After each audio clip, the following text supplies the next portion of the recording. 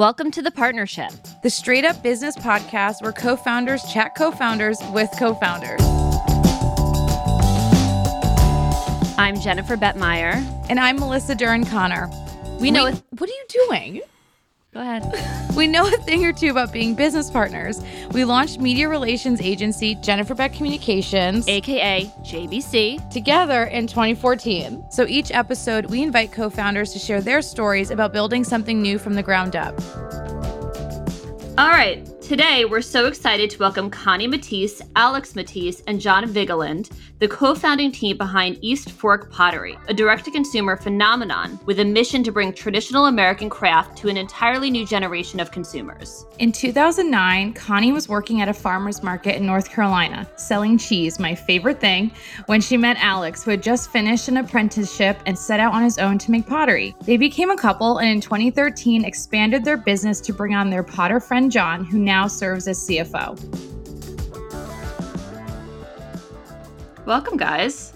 Thanks. Thanks so much for having us. So let's talk about cheese. No, okay. Yeah, I know, seriously, I'd always rather talk about cheese and olives, maybe.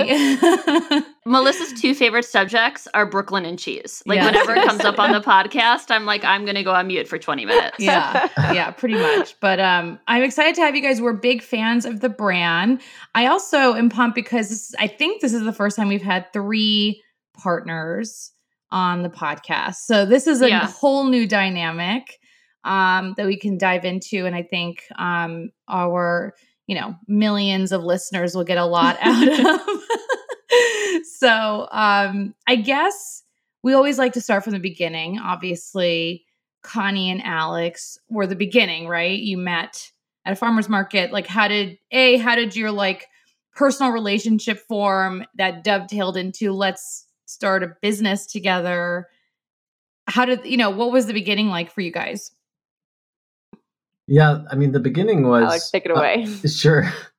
The beginning was me finishing an apprenticeship, or 3 years of apprenticeship with 2 different potters, and finding a piece of dirt outside of Asheville, North Carolina, and starting out on my own as a potter. And so I met Connie shortly after moving to this land in this old farmhouse, and she didn't become involved in the capacity that she's involved in this business today for a few years. But she watched the whole thing form, watched the kiln be built, helped build the kiln, helped out in many different capacities, sort of when we were just a little country pottery. But then Connie came on full time, I think after John had joined, or maybe it was sort of in that same moment that we all kind of formed together. But we have a very different founding story than the majority of other D2C brands that maybe look and feel like us from the outside. When you started, did you knew after your apprenticeship that you wanted to do something yourself? You wanted to create or build a brand yourself. You didn't want to go work at another brand. You had that kind of entrepreneurial energy. Yeah, I mean, I don't even know if I could have told you what a brand was at that time. I wasn't thinking about brand. I was thinking about doing my life's work. Brand was not a word in our lexicon. Yeah. I mean, I was making pottery. We were firing it in a large wood burning kiln, selling it at small galleries and craft shows and things like that. Eventually, we did start selling it online on a little Squarespace site that I built with a funny developer from Helsinki. But yeah, it was not about growing a brand in the format that East Fork is today. It was me doing my big work of being a potter, not an artist, but right. Yeah. Mm-hmm.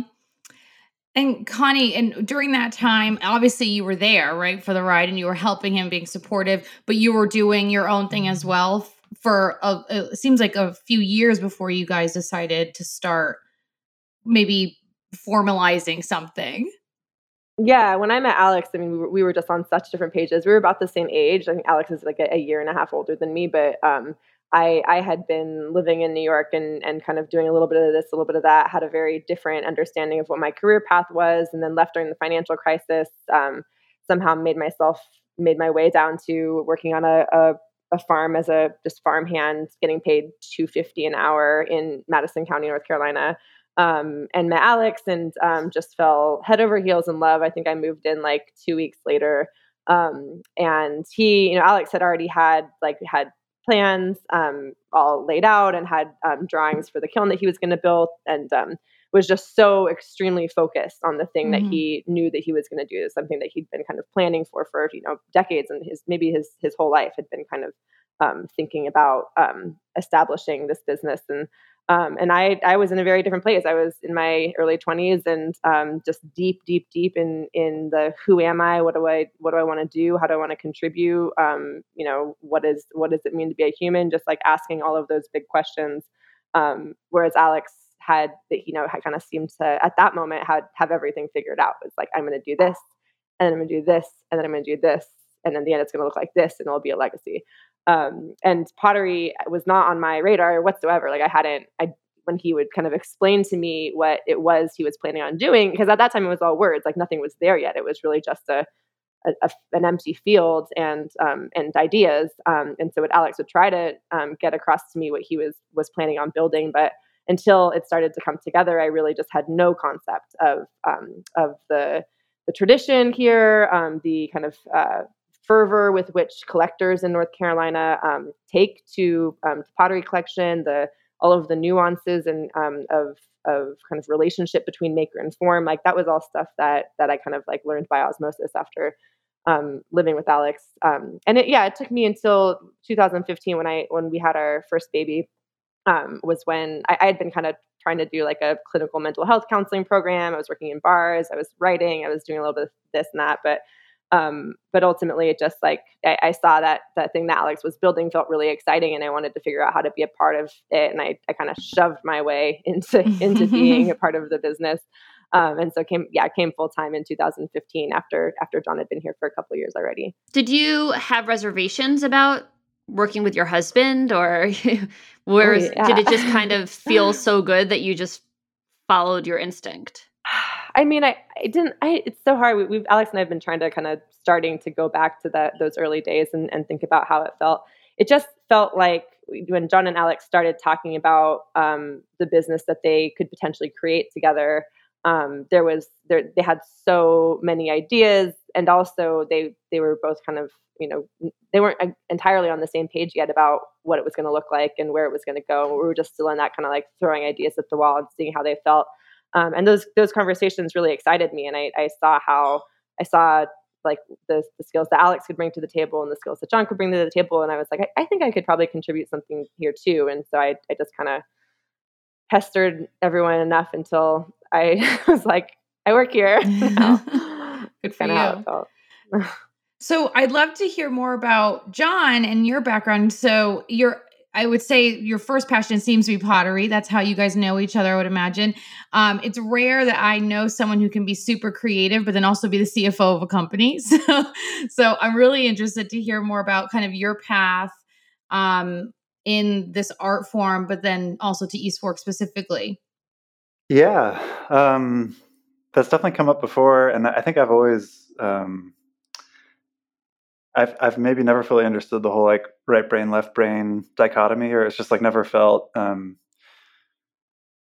I think there's part of me that wants to think that like anyone can do anything, and it's more about like what we're culturally conditioned to think that we can do, and I don't adhere to that. Like there are, we have aptitudes, we have things we're drawn to, and things that we don't like. But maybe part of it for me was I was really drawn to art and making. I studied art in college, but when it came time to when we started stepping more into like entrepreneurial spaces, and the need arose for kind of some sort of financial planning or analysis, it felt like this challenge of like, it's not expected that a creative person could do this. I want to step into this and like prove that I can do it. I can watch some YouTube vids and figure out how to do accounting, and it also helps that both my parents had careers in like accounting and finance. And so I could kind of lean on them. And so I think that's how it started. It was just like, I want to prove that I can do this.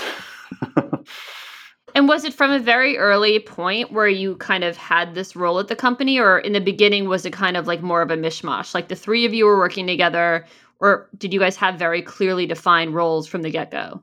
I mean, I remember it as kind of like an organic mishmash early on. I trace the like CFO seed to a moment when like we got a piece of mail from the North Carolina Department of Revenue saying we had to like change our sales tax filing. And I was like, I can fill out this piece of paper. And it went from there. And I think Alex early on, both Alex and Connie kind of would tell you that they had very little interest in like the money stuff and they were looking to hand it off. And I was like, well, I guess if I'm the only one here to step into it, I'll step into it. So it was embarrassing. We had like this like 3-ring binder that I found a couple years ago that like was our like accounting book for like where we kept track of the pots we made, and it was a sad state. I was trying to write down, I was like, this is like a 4th grader would do this. To be honest, that's how I feel about it. Like that's why Jen and I work, because she really loves the back end and like looking at our P&L and all that. All I want to know is, what are we making? And who can I hire? Melissa just wants to know, like, how much money can I spend? Also, that's all what can Melissa I spend? Like, I want this team member to go to LA with me for a day. You know? It was John's least favorite question is, can I spend this money? Yeah. He's like, that's not my job. Yeah. That's so funny. Alex and Connie, how do you guys delineate who does what? Was that also kind of a natural thing? Yeah, it naturally, Connie gravitated towards the sales, marketing, brand, and towards the storytelling, and towards some of the creative elements. I always loved the manufacturing, the making, and so I, in the early days, spearheaded how are we going to make more of the stuff that we need to make, and how do we make it in different ways? So how do we go from making something on the potter's wheel to making it on this machine that, was used at the turn of the century, but is more efficient than a potter's wheel, to now we're importing a piece of equipment that'll make 3,000 pieces a shift, which is basically double what we used to make in a single year when we started out. So that's sort of always, I was over production, John was over finance and operations, and Connie was over brand marketing and sales. So we've interviewed partners who are married, partnerships who are unrelated, whatnot. But again, this is a very unique situation, which we love. I'm curious what it's like being part of the founding team of East Fork with a married couple, and do they ever gang up on you? About money, they probably do. I think that's like an easy answer about money, maybe. I mean, honestly, I feel like that stuff's the easiest part. Yeah, I mean, I don't know. It's like a weird through line in my life. I often find myself in this position of being like the third wheel to a marriage or a relationship in like a work setting. So in some ways, it kind of just feels natural at this point. I don't know. I think like the tensions we've navigated is well, I mean, for me personally, like I think one of the question marks has always been, how do I, in the context of like working together, but also being friends, but then also not being married to either of them, but they're married to each other. It's like, how do I, this relationship just feels kind of unprecedented. Like, am I supposed to be a business partner now? Am I supposed to be a friend? Am I, should I give y'all distance? Should I be more, plugged into the relationship like that? That to me has been the challenge. I don't think we get into a lot of like Alex and Connie ganging up on John, or like maybe earlier on, like y'all would try to recruit me into like your sides in an argument or something, but I don't, I think we're kind of like beyond that. Yeah.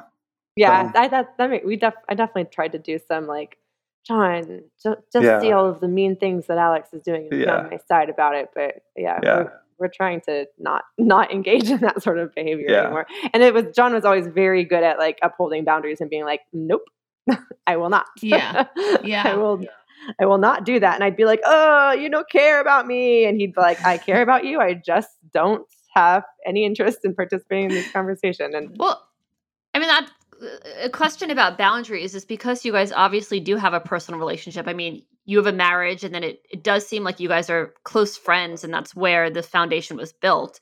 You know, are there any boundaries in the relationships? Do you kind of say to each other, all right, let's just go to a barbecue on Sunday and not talk about work and just be friends and talk about, like, you know, our kids and life and what have you? Or does kind of work bleed a little bit into everything you're doing personally because that's almost natural? I think you're catching us at a very special moment right now, which is like why we're all kind of being like sourpusses.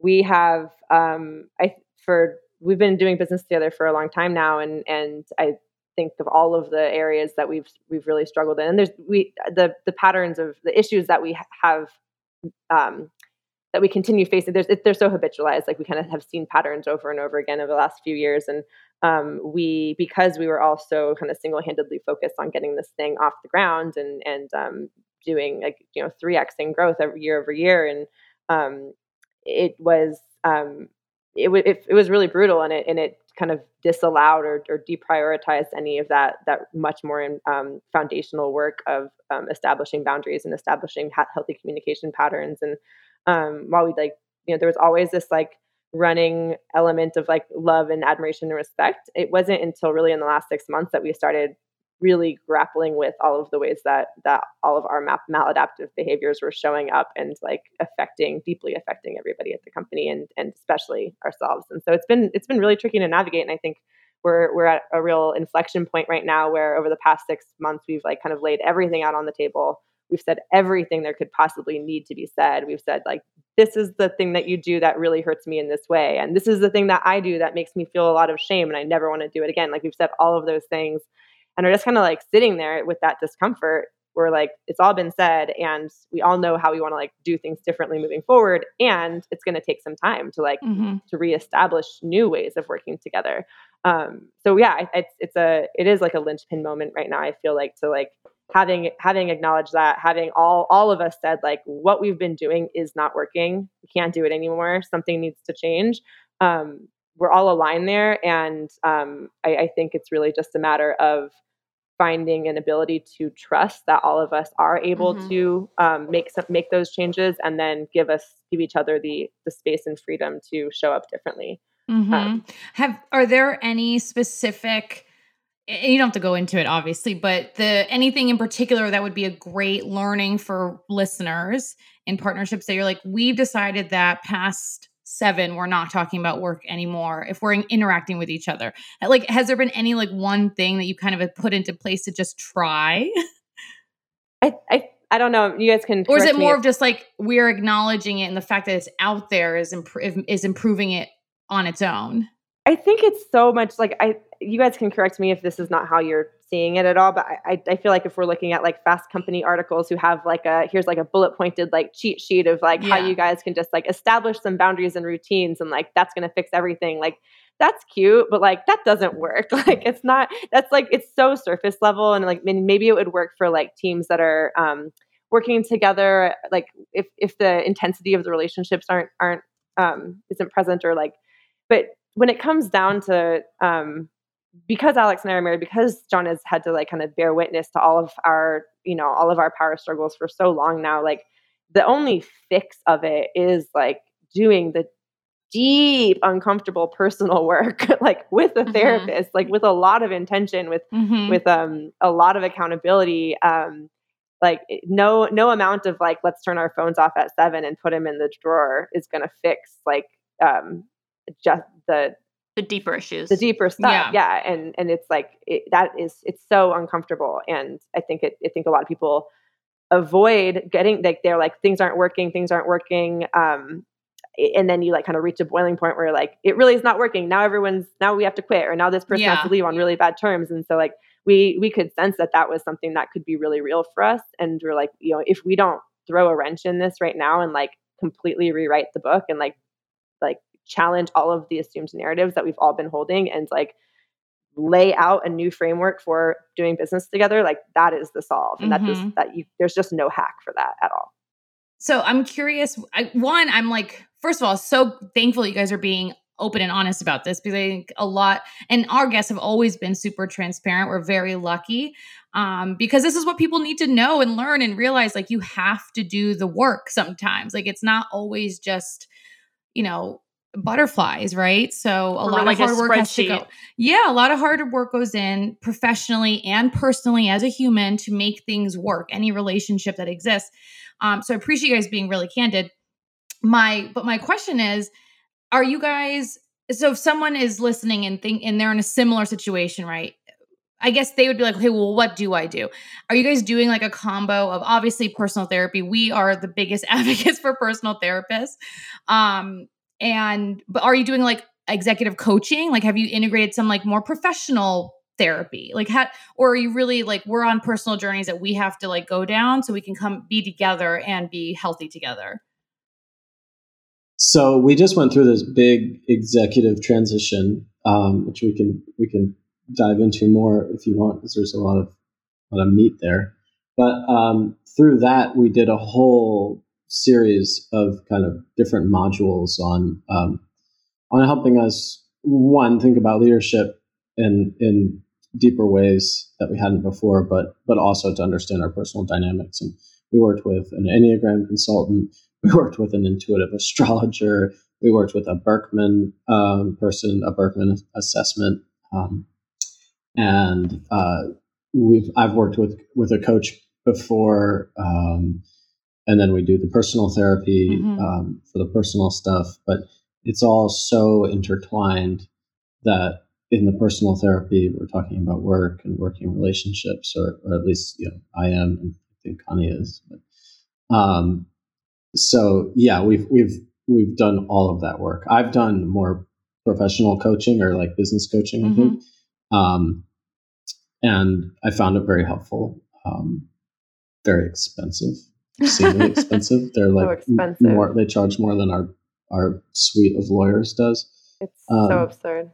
Yeah. I need to change professions. I know, dude. But if you find someone good, especially on the executive coaching side, they're worth every penny. You would probably agree. My husband has had one for the past 10 years, and it's, he can't imagine being where he is without that person because of how invaluable it's been. So, I think and such a different thing than therapy too. 100%, 100%. It's so much more tactical, and it's so great to have someone look at something objectively. I mean, I think that's also why people love therapy, right? You have an objective perspective, but I think getting that from a business perspective is so much more valuable, because it's one thing for me to talk to Jen and her to talk to me about the business back and forth, but we're so deep in it that sometimes you need that like other voice that is not looking at it with all of the layers of shit that comes with it, So I think that's awesome. That's great.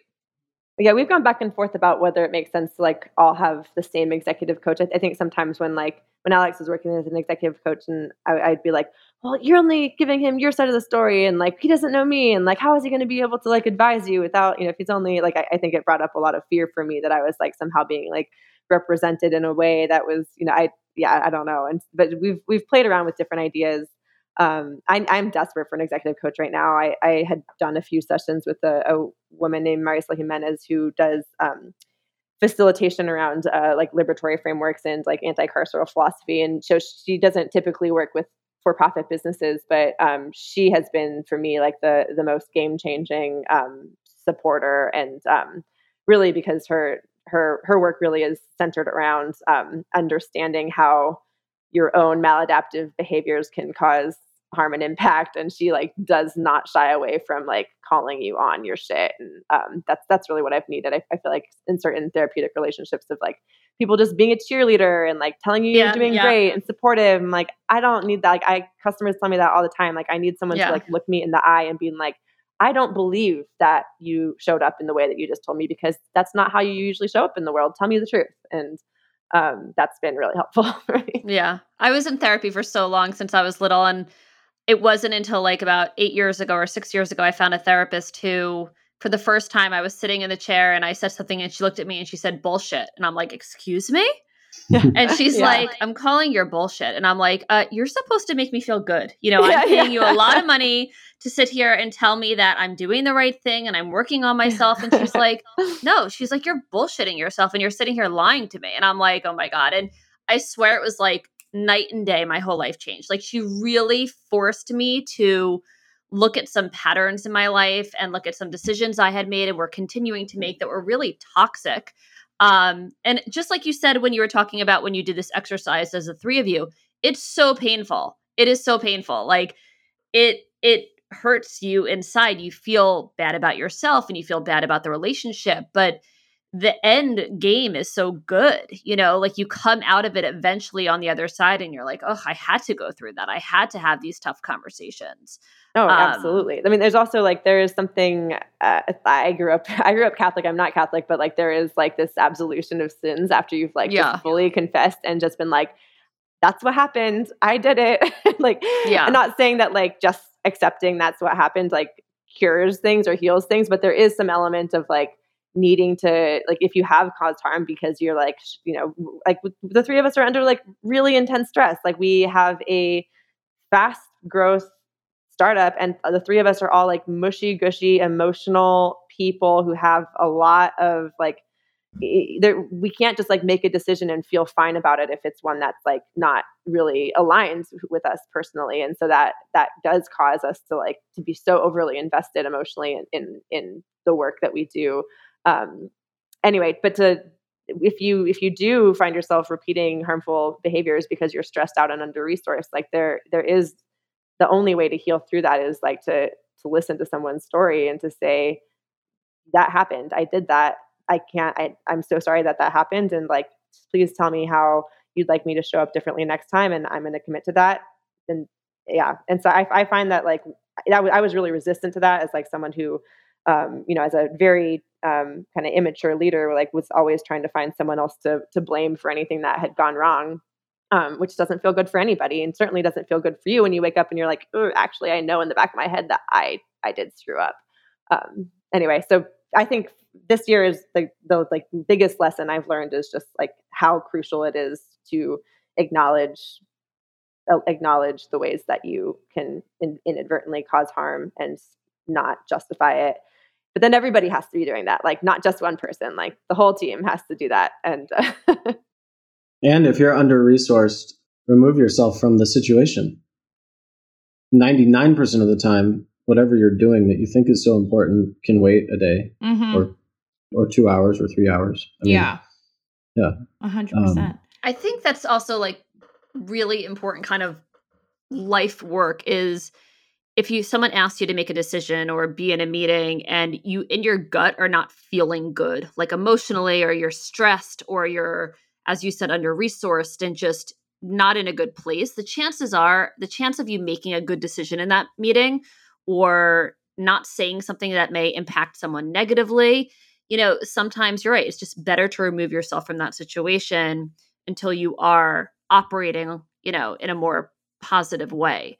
I think we move so quickly and there's like 500 meetings a day and 500 calls a day. And you're just trying to get so much done that sometimes I take a step back and I'm like, if I just cleared my schedule a little bit more, I'd be able to give so much more to each of the calls or each of the meetings if I had less, as opposed to having 10 calls a day and giving like 40% to each one, just to be completely honest. It's brutal. It is brutal. It's brutal. Of course, like I almost didn't come to this podcast because I was like, I am not in a place to have a good conversation. Us too. Not because we don't love you guys. We love this brand and we were like, this is one of our number one gets. We want them on this podcast. But yesterday and today, Jen and I have just been like brutalized by work a little bit. And part of it's like, we just need a freaking break. But we also are really good ralliers and we get it together. Because we also respect people's time. So, it's funny that you said that. Cause like, I definitely, Alex and I just had this conversation. We had recently had to get on a Zoom call. And I did in advance of it, I texted Alex, I was like, I am not okay. Like things are bad. Like something is going to go wrong. Like I don't got to go find like Klonopin. Like I don't know what's going on. But I thought that just like acknowledging it would be enough. But then when I got there, I was like, immediately I was like, what I should have done is said I couldn't do this. But it's so hard, like there to know when you're able to just like rally and get through it and push through it. Like, I think that it's important to do that in certain moments, especially when there's like someone else relying on you, like someone else who's like made a commitment, but I'm glad we're in the same space about it. We can just do some trauma bonding. Yeah, seriously. But I mean, right? I also think there's this really like shitty kind of idea that as an entrepreneur, as someone who's running a small business or even a big business, like you should be go, go, go, go, go. You know what I mean? Like I saw someone tweeted last week, like, you're not working hard enough if you're not working on the weekends, or, something like that. That's a terrible thing to say. It's just, it's like this pressure that if I look at I'll be honest with you guys, if I look at my calendar and I see like a gap, I'll see like a 2-hour window. I'm kind of like, what's wrong? Like, why don't I have calls? Why aren't I in meetings? Like, why? And it's such a kind of sick mentality, because our minds need to rest and our like souls need to rest. And like, it's just not healthy. And I think it's why we see such burnout at such an early age in all industries. But specifically in this, in running a startup and all of this, it's so common. And it's so sick. Yeah. I want to go back to kind of your moment in time right now and this kind of like awakening to resetting again, because I think people can get so much out of this. So I appreciate you again being candid. My question is do you think you would have hit this point? Is the pandemic the reason why you guys, this point, like this moment presented itself where you're like, we have to reset? Or do you think if it was like the pandemic never happened, you would be on the same wheel and it would have taken longer to figure it out? I'm just really interested in the pandemic's effect on people and the businesses that we all love and admire. And I'm just very curious what you guys think. If that had was it a major factor in like getting here? Yeah. I mean, I definitely think that's part of the weather that pushed us into that space. To be honest, I don't remember a direct like through line to really connect those things, but I know without a doubt that's definitely part of like the overall atmosphere of what we're dealing with. I mean, I remember a pretty direct line. I mean, I might just be blacking it out, I mean, we had pushed off we pushed off our annual planning because we were going through the summer when we would normally do annual planning, and we pushed it because we were in this pandemic and we were all just trying to, keep the boat afloat. And then when we tried to rush through this annual planning process, and it was just kind of a clusterfuck, and it exposed a lot of the dysfunction that existed between us. And we were all sitting on an advisory call or a board call, and somebody was like, "How often do you guys meet?" And we're like, "I mean, we like sync for 30 minutes an hour as an executive team a week." And they were like, "Are you kidding? Like, how are you getting the stuff done that you're doing? How are you getting the results you're getting when you're not even talking to each other?" And then that's sort of, in my mind, what kicked that off. But I agree with John, like saying it was the weather, certainly, that was forecast everything. Yeah, I was just gonna say, like the whole situation, I think, depleted our reserves that maybe we otherwise would have used to like push through a thing, and we just didn't have like the emotional fortitude to like not to not deal. Yeah. I don't know, John. When you guys started saying something needed to change, I was definitely still stuck in my like push forward mode. Like I think that from my pandemic experience was so different than so many. Like I didn't feel like, I mean, I also I came to the office, like, the office was empty, so I was like, cool, I'll just continue working. Like we had Alex and I and our family, and at the beginning of the pandemic, had a month of truly being at home, not leaving, with our children, like. And I would say it was the healthiest, most beautiful month of our relationship, where we finally had a real break from the external world. And I think Alex and I both, I think, have to so much of our life is public, and so much of who we are has to exist in this public sphere. And also like I'm a deeply private person, which like maybe is weird to say because like I put all sorts of stuff on the internet, but I like my alone time. I don't like people in my space unless I'm like hosting very specifically. Like I need so much more alone time than I have been able to access since we started this business. And so yeah, I think that moment was like this glimpse into what life could feel like without the pressure of this business, and really understanding how deeply our growth at work was impacting our marriage. And it was really scary and sad at that time. And I remember like when the world started to open up again, and people were like kind of going back to work, I was just in this like huge, like, no, I'm not ready. Like I don't, everyone. So then I went right back into like just so fast, like needing to, double, like work twice as hard because now everything felt so much more complicated, having to completely change all of our selling systems. And so there wasn't this like ability to rest, like everyone like baking sourdough bread and stuff. I'm like, cool story for you. Like, I don't do that. And that started breeding resentment of like, hey, how have I somehow like gotten myself into this career where I can't watch a movie. I can't go on a walk. Like, what am I doing to contribute to that feeling of like, go, urgency. So I for me, like that, all of those things that came up during the pandemic were part of like my big wake up call of like, whoa, like something in my life needs to radically change, or like I and everyone I love is not going to be okay. I just so related to everything you just said, by the way. Like Melissa and I, the entire pandemic, were like, who the fuck is making sourdough bread? Like between children at home and a business, it's like, I'm lucky, Melissa and I, we were saying the other day to our assistant, like, can you just make sure that when you do our schedules, you leave like just 10 minutes for us to eat, just 10 minutes. Yeah. So we can just like set aside that time to scarf something down, or the whole day goes and I'm like, it's 3:00. And it's so sick. But I mean, to be honest, and I've said it on this podcast before, the pandemic was really trying for our agency the first few months. I mean, if you look at brands, and we were primarily with, venture-backed startups, the first thing that you pull in a pandemic is an external agency. So we really had like a 3-month period where we were sitting down saying like, we've had all this success, but like now what the hell do we do? We have all these people to pay, and, PR is certainly not a priority right now. And luckily we've bounced back, but we had to work, 5 times as hard during that time to retain our business. And it was hard as hell. Yeah. Yeah. And then I don't know, for me, only in the last month, as someone who's like very controlling, who like wants to control every single environment I find myself in, I had depleted myself so much that it was really just like a Jesus take the wheel. Like I am like, I'm out. I can't, like, there's not one fiber in my body left to be able to contribute. And that's where I'm just like, okay, if we have to do this thing, like we have it, we owe it to our stakeholders, we owe it to our employees.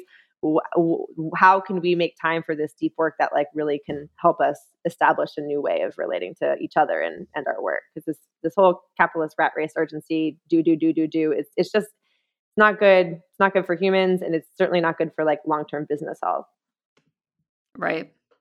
Let's talk about East Fork really quickly, specifically, because it's a brand we love. I mean, it's a brand so many people love. Can you tell us a little bit about what is going on over the next 3-6 months that people should be keeping an eye out? Do you have any launches or anything you want us to be shouting from the rooftops that's on the horizon so we can make sure people are paying attention?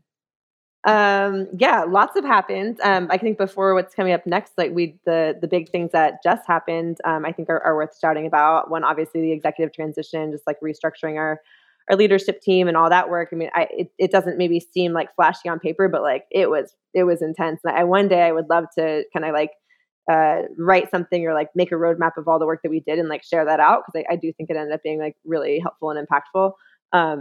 And I wish that there was like more tools available, like where you don't have to like hire a business consultant to come in and do that step-by-step process for you. And then we, in the last few weeks, have gotten B Corp certified, which was huge. That's huge. Awesome. John took the lead on that one. It's been 2 years in the making. It was, a real labor of love, but that feels exciting. We also got climate neutral certified. like 2 weeks before that. I mean, to anyone listening, these are big deals that like Yeah. a lot of our brands have been struggling with for years. So congratulations on both of those things. Thank you. Yeah, we've been busy. We also raised our minimum wage to $20 an hour, which felt like a major Amazing. accomplishment, something that Alex has really been pushing for a long time. And I think John and I were more geared toward taking that slow and steady approach. And that's actually one of the things that was like absolutely a product of the pandemic, because once people started struggling and spouses were losing work and childcares were closing, and like people who, we thought we were paying good money, like, and industry standard, the minimum wage in North Carolina is still the federal minimum wage, $7.15 an hour or whatever. And it's abysmal. And so we thought we were paying $17 an hour. But we were still finding that employees couldn't get their cars fixed. They couldn't pay their cell phone bills. Asheville's so rapidly gentrifying, and cost of living here is just disgusting. So our people couldn't find places to live that weren't 45 minutes, an hour away. Mm-hmm. And so John kind of came in and was like, you know what, screw it. I know what I've said before. I know I said that this incremental approach made sense, but like, now's the time, let's do it. And we got that figured out and pushed over the finish line. And I think was a huge positive impact for company culture. And especially since like we just for context for people, like the majority of the people that work for East Fork work in the manufacturing, work on the floor. And so that's where that $20 an hour comes in, and it's felt, we're not just like in an office, obviously. That's amazing. Buying things from Portugal. Yeah, that's a good thing to differentiate too, is just like talking about the company, because we get lumped in a lot with other D2Cs, like homeware companies, but like we are a fully vertically integrated, like we make everything. We do all of our product research in-house, like our factory is right there. And that brings up all sorts of interesting, different like cultural issues to work with. Anyway, so that was a huge deal. Felt really good. Just really amped up our support services for our employees. Started really kind of digging into like the difference between HR and therapy, and like how do we get in contact with people who can provide support outside of our capabilities, and like kind of establishing our boundaries is what we could for between employer and employee in a way that felt really clear and really loving and really direct, so that there was never this like, East Fork can't do this thing. And we're like, well, no, we can't do that thing, but we can link you up to this person who can do that thing. Right.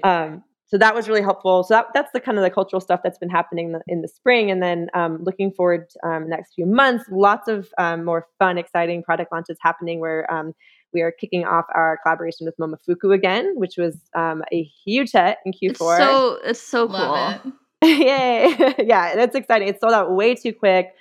We knew it was going to sell out, but like David Chang posted that like we didn't know if he was going to be able to post. Like they couldn't commit to it unless it involved all these lawyers.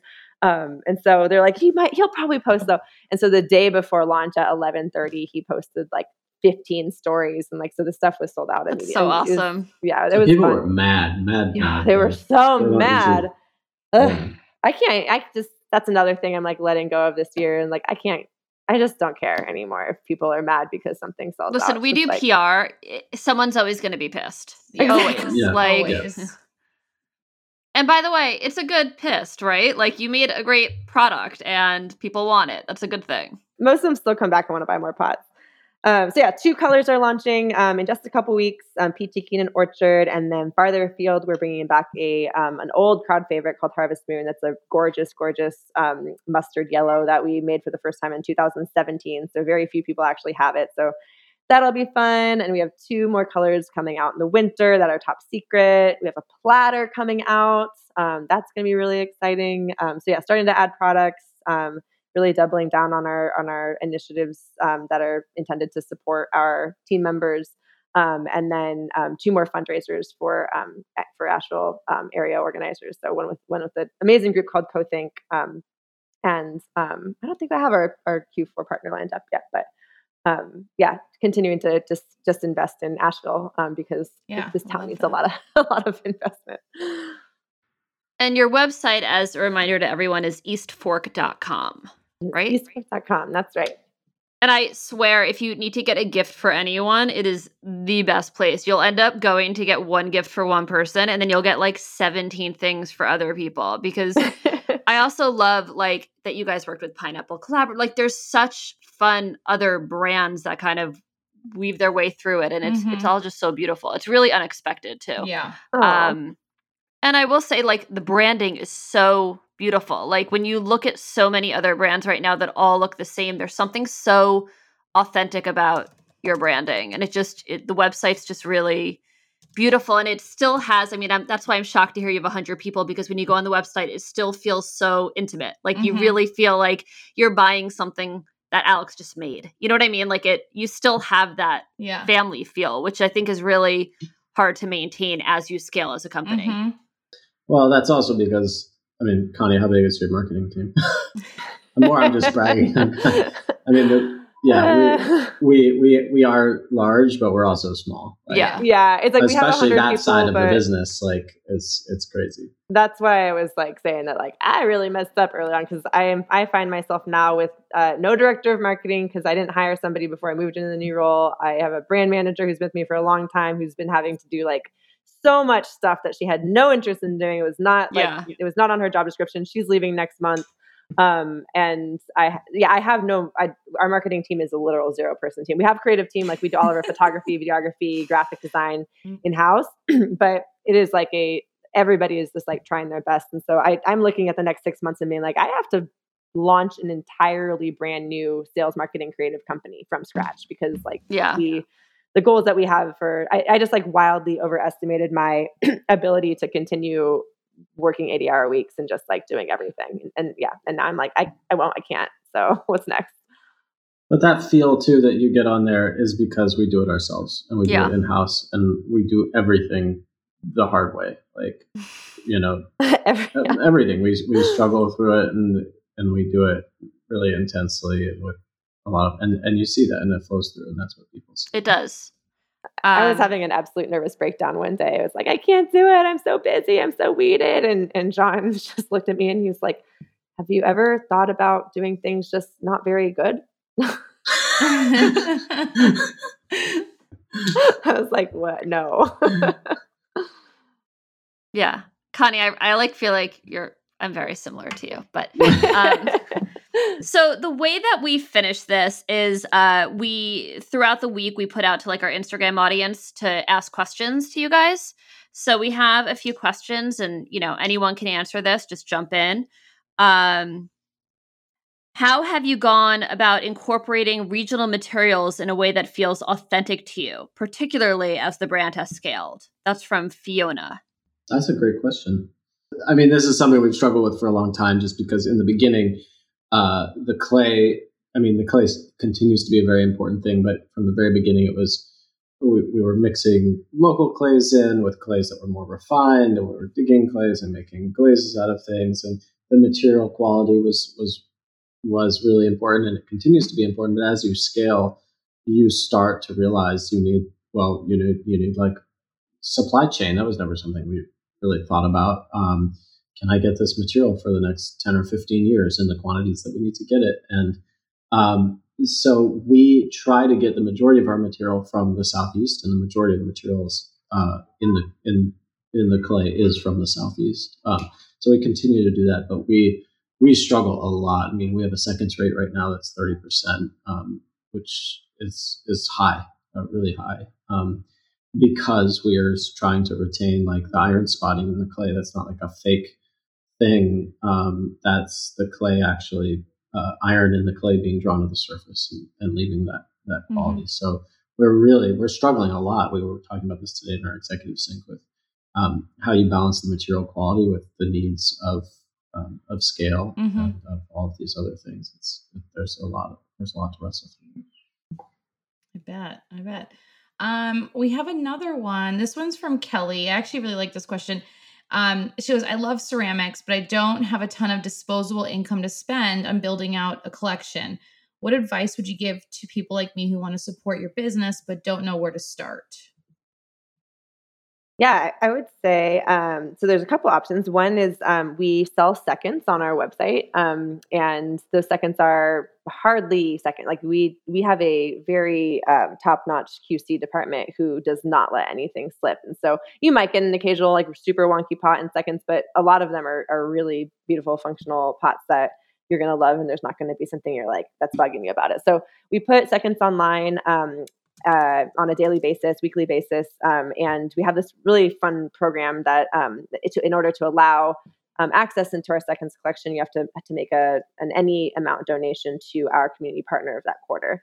So it's an easy way to kind of educate people on the need for not just like once a year giving, but like making a habit of like seeking out the work that's being done in your area, and then as a person in that area actually investing in it yourself rather than your city council trying to invest in it. So that's how one way. And then also just like really starting from like we have so many. Our demographic base is really interesting. Like we don't have one really clear audience, and we have on Instagram we have a very clear audience, but like the people who actually come and make purchases are all over the place. We have customers who are 14 years old and customers who are in their 90s and everyone in between. And so I always am super encouraged and like just so delighted and tickled to see 16, 17, 18-year-olds buying one mug and in a color that they love, and then like putting away a little bit of money every single year to buy one more piece. And so like once you have a good understanding of like your eating habits, and if you're a person who entertains or just likes to be alone, like looking at and seeing like, what is that one special piece I can bring home that can add a lot of value? And then maybe next year you buy another one, or maybe you tell your mom to like make a registry for you and like share it with her friends. And you can just like, registries are always a fun way to, you don't have to have a wedding to have a registry, I think. We have lots of people who have birthday registries. Yeah. So yeah, just taking it one step Connie at a time. was going to start a divorce registry. No, I actually think it's the smartest idea.